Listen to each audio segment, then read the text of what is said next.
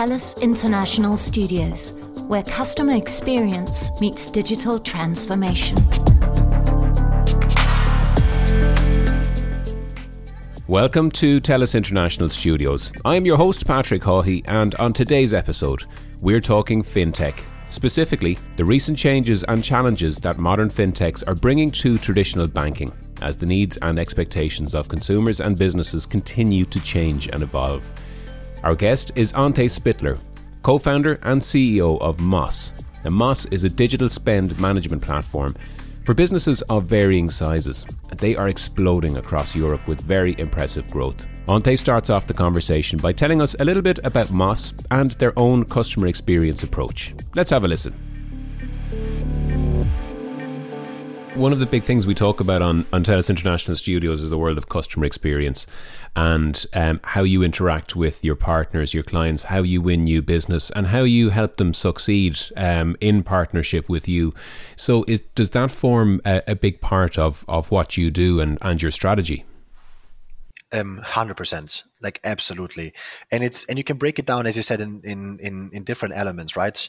It's almost like how you look at the life cycle of a customer, but it's also how you look at the life cycle of your employees, starting from before they like engage with us up until the point when they maybe even leave us, yeah, and trying to, of course, like shape this journey. So it's definitely like probably one of the most important instruments and points of view, because otherwise you always end up in this very silo focus, and with this there will be wrong decisions, that's for sure. Well, what has your experience been? Have you, just for anyone listening, are there some key watch-outs in the sort of journey you've had? Is there a mistake you've made that were you to do it again, you would do it differently? We have done hundreds of mistakes. But one that we cured, for example, with this company versus probably the last company is put a very strong focus on the people side, and especially the initial team that's joining us like from the very first days. We focused on bringing in experienced people with a fairly high level of like professional education, but also like very high level of like understanding the problem in depth. Yeah, almost like sector experts. And with this, we just ended up having a very strong SWAT team. They could do both, manage and build at the same time. And that, of course, also attracted the right people in the next wave, right? Because ultimately, your hiring becomes decentralized. It's not only one person that hires, it's like a number of people. The people they know who are strong from their own network just fuel referral-based hires. So it's almost like it starts from the beginning, but then eventually it has a huge spillover into the whole organization. Well, as you move from that startup phase into a more scale-up phase and scale-up mindset, has your approach to customer experience adapted and evolved? Yeah, so I think many different dimensions. So first of all, it's like there is always this discussion around when does marketing hand over to sales? When does sales hand over to operations? Is it with application or sign up? Is it before or later? And we had to figure it out. It was a process, and we changed it. So, for example, the first phase of customer onboarding was pulled out of the sales organization and is now a customer success organization that's quite separate, and it has a couple of other KRs on top. At the same time, we'll probably also be experiencing if part of this journey maybe even go back to sales, yeah, to commercial development, and it's a never-ending process, yeah. So quite clear that this is something that needs to be managed really well, because it will spill over into NPS, into retention, into engagement, like all these elements of our product. And have you brought in any types of technology or certain programs to assist you and to enhance your customer experience operations? So generally speaking, all processes are tool enabled. We have so many tools. It's incredible. It's crazy. I'm pretty sure that every company or tech company or less tech company with more than 100 employees will have 50 plus subscriptions for tech tools. And what we decided on is um, plug in like basic customer relationship management tools as a baseline. And we decided to use Salesforce on that side. There is other options which probably also make sense in other cases. And then on top of that, we have extended basically the offering by other tools or have bought tools on top that connect. And that's how our entire customer journey is managed, including the commercial process, but then also the operations piece that comes later. I would be lying if I would know all of these tools. It's just not my daily bread and butter. Yeah, well, you can only do so much, and you mentioned sort of the fact that there's now many different departments and people, and what you have to try and avoid silos and kind of keep a consistency of communications across the company. How do you also, like you mentioned all the software tools and the various pieces of technology you have, is that also a challenge, is to try and keep them somehow connected and have a broadly working in tandem with each other? Yeah, I think it's a huge challenge, and now I can advertise Moss a little bit on one element, and then we're going to answer the other side. Yes. So it almost starts like with being able to monitor these subscriptions, and also not lose control over how much is getting spent. So for our platform, for example, has a subscription feature where there is one virtual card. There is to attach to each subscription. So your Salesforce subscription would have one, your Calendly, your Zoom, whatsoever, and you basically automate the entire process, from what gets built, how the receipt is attached, how the spend is categorized, and can track the spend development over time. And that's probably one of the most used features for finance teams, in terms of managing subscriptions. But then, of course, there is also this technical product and almost user perspective, which is the other side of the table, where you need to make sure that these tools are either connected or synchronized in any way, yeah, because otherwise you end up managing 3-4 silo tools that don't interact, and I think that's a huge challenge. Partially it's a structural challenge, because these tech tools are sometimes like scale ups themselves. They're growing and building their product on the go. And they might be a closed ecosystem initially and only become like an open ecosystem later, yeah, with open APIs to connect, etc. So it's almost like restricted by like the tools that you use, yeah, how much you can connect them. And then the other one is, of course, being able to like process it from an organizational perspective. Yeah, have the right people understand and can connect. I think there is probably more that can be connected versus what is connected. Yeah, just because there is a knowledge gap on the team. Yes, yeah. And, and each of those roles requires a person or a team of people. And I guess that's probably part of the reason that you have gone from, your founding team up to over 170 employees in 2 years. So that's a really rapid scaling, I guess you could call it, and speaks to the initial success of Moss, I would imagine. Have things gone well as you would have hoped in the last couple of years? Like overall, 100% super happy. Looking in details, big variation. So one thing is for certain, we brutally underestimated the complexity when we started, and I think it's good, yeah, because if we understood it, we wouldn't have done it. I understand. So it was almost like a self-protection mechanism to not over-engineer, but just decide to do it at a certain point of time. Yeah, like you have a pre-assessment phase, but then you just go ahead, quit your job, raise funds, hire the team, and just try it out. Yeah, it's better than just doing the research for months and years. And then on this journey, things played out really well. So we have been quite lucky with a couple of elements. I think the biggest and most successful element was really around hiring this first team. We gathered together as an extended co-founding team with equity incentives, and we made sure that everyone has a certain edge. It can be a cultural edge, it can be a way of working edge, or a knowledge edge. And all of those contributed to just being very punchy and fast. Yeah, we could just turn around things in days and weeks versus like months for in other organizations.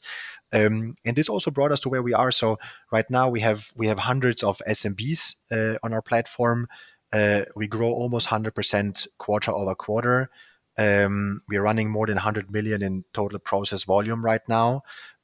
So it's really gaining traction. It's heavily used by our customers, and that's what's giving us like the early indicators that the company makes sense and that the choices we took were the right ones. Well, congratulations. And based on all that, I'd like to, we've got some questions that came in from the TELUS International team. A lot of questions for you, I have to say. It's such an interesting space and such an interesting company from many perspectives.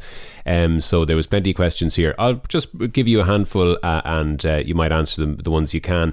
Here's one. How did the need for SMBs access to finance change over time and during the pandemic? And was this a major catalyst for change? It was probably one of the biggest catalysts for change. And even though it's awful what happened, yeah, I was hit myself with the infection. Nevertheless, we as a business, it helped us. It helped us massively. Because in essence, what happened is companies from one day to the other moved from being together in the office to being at home. And suddenly, business processes had to survive the switch from being jointly in this office to being disconnected and distributed.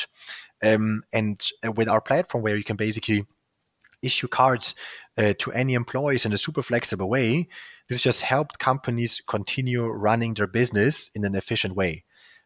Because you couldn't hand around the credit card anymore, and you couldn't just walk into the finance department or get something from them, right? You needed technical tools that can support this in a digital way. So for us, it was a massive uplift, and not only in terms of like business performance, but also in terms of market education. Yeah, I think that's where the question is almost hitting to. Like the market understood that something needs to change to work effectively in the future. I think it learned these lessons also on being able to jump on a video conference call like we're doing right now, right? Not having to take planes all the time, mm-hmm. But then of course also in terms of how to manage your payments and how to manage your finance processes. Okay, very good. So another one, how will the SMB lending / credit card space change the corporate world in the next 5 years? Also here I have a strong belief. Naturally, I have to be the evangelist, but it's also honestly my 100% sincere opinion. Finance teams will not run their organization in the same way they did the last couple of years in 5 years' time, and the same also for other functions. It's like we have to move away from any manual workflows, non-digital processes. It just doesn't make sense. Yeah. We just like people are inefficient and they're spending time on topics that are not exciting. Yeah. It's not engaging brains, it's engaging hands and other things. And that's why I think there will be a huge shift. We see the shift happening right now. So, I mean, we are now acquiring early adopters, but this backlog of early adopters is growing and growing massively. And I think one of the critical elements that needs to happen to make this work is market education. So people understanding there is another way of doing. Yeah, understanding that I don't have to send an email to ask for an approval to buy something. Yeah, it's very inefficient. It can be a Slack integrated request that also pops on a mobile phone if someone is traveling. That's one green that tracks all these approvals, yeah, where you cannot get lost later, and streamlines the process. And that's basically what will happen from my point of view. So you're saying it's the end of the petty cash box for companies? 100%. There will be, so there like it will exist, yeah, for quite some time, and maybe it's even good. But the share that runs through it will become so much smaller. Yes, okay. A couple more quick questions. The role of regulation. How is the role of regulation influencing new fintechs launching? Yeah, I mean, regulators have this massive effect, yeah, and it's sometimes very hard to predict.